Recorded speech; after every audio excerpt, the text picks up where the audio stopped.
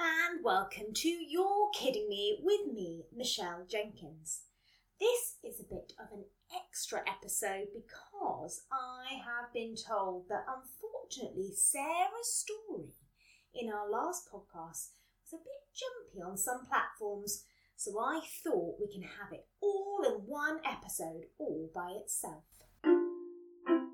Story time. So this special story is called Why Am I Late? And it's by Sarah, age 10. So let's snuggle up and listen carefully. Katie was always late, and I mean never on time. Pigs would fly before Katie turned up early for anything. And so, this one day, Miss Johns was not surprised that she was late for school. Again. "Why are you so late?" her voice boomed as Katie scuffled in. Funny story, Katie started. So what happened was, I was walking to school minding my own business when out of nowhere a flying horse came floating out next to me. I couldn't just ignore it. So I jumped on and I cantered off into the sky. We went to all sorts of places, over ginormous lakes and dodging through tall, thick woods. But then, you see, I think I must have kicked it on the side of it or something, because, it threw me off head first into a pile of horse poo. So then I had to go home and wash off, so really, it wasn't my fault. Miss Johns raised an eyebrow. "Seems unlikely. Sit down and attention after school." Katie groaned. But unsurprisingly, the next day, she was late. Again. "Why are you late?" boomed Miss Johns again as she tried to sneak into the back. "Funny story," Katie began. "So I was going to be on time, I promise, but then just before I was just leaving the house and a live crocodile came crawling out from under my bed.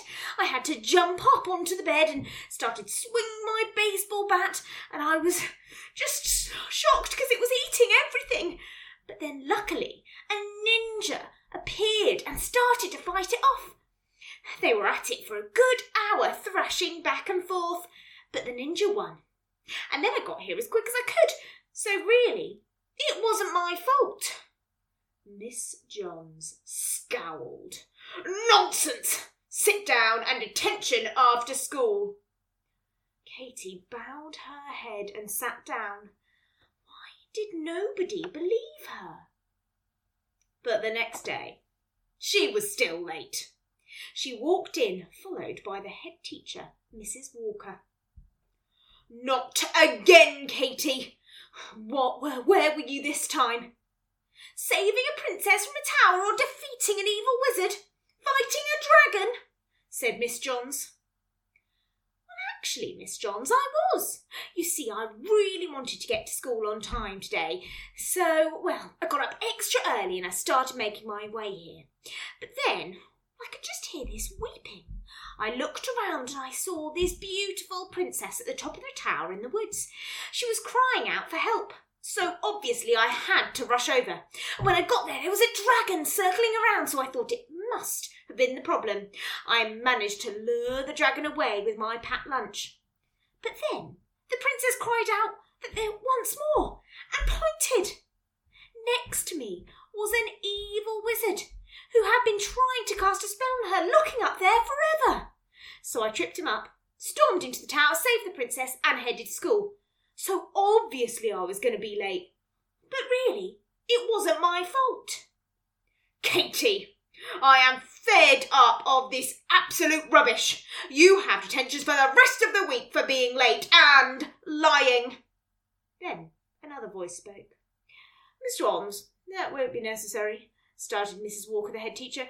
"See, Katie is not lying. I saw her out walking early this morning and was so worried, so I followed her. I watched the whole thing happen. It seems our Katie is actually a hero." Katie beamed and Miss Johns looked extremely annoyed. And she never complained about Katie being late again. I wonder what's the reason that you've ever been late? What's the silliest thing you can come up with? So that's it for today. Remember, if you do have your own story or your own fun fact or joke, or even if you want to have a little bit of a chat with me about your own experiences, then please do email into yourkiddingme13@gmail.com. I can't wait to see what you come up with. Until next time, bye!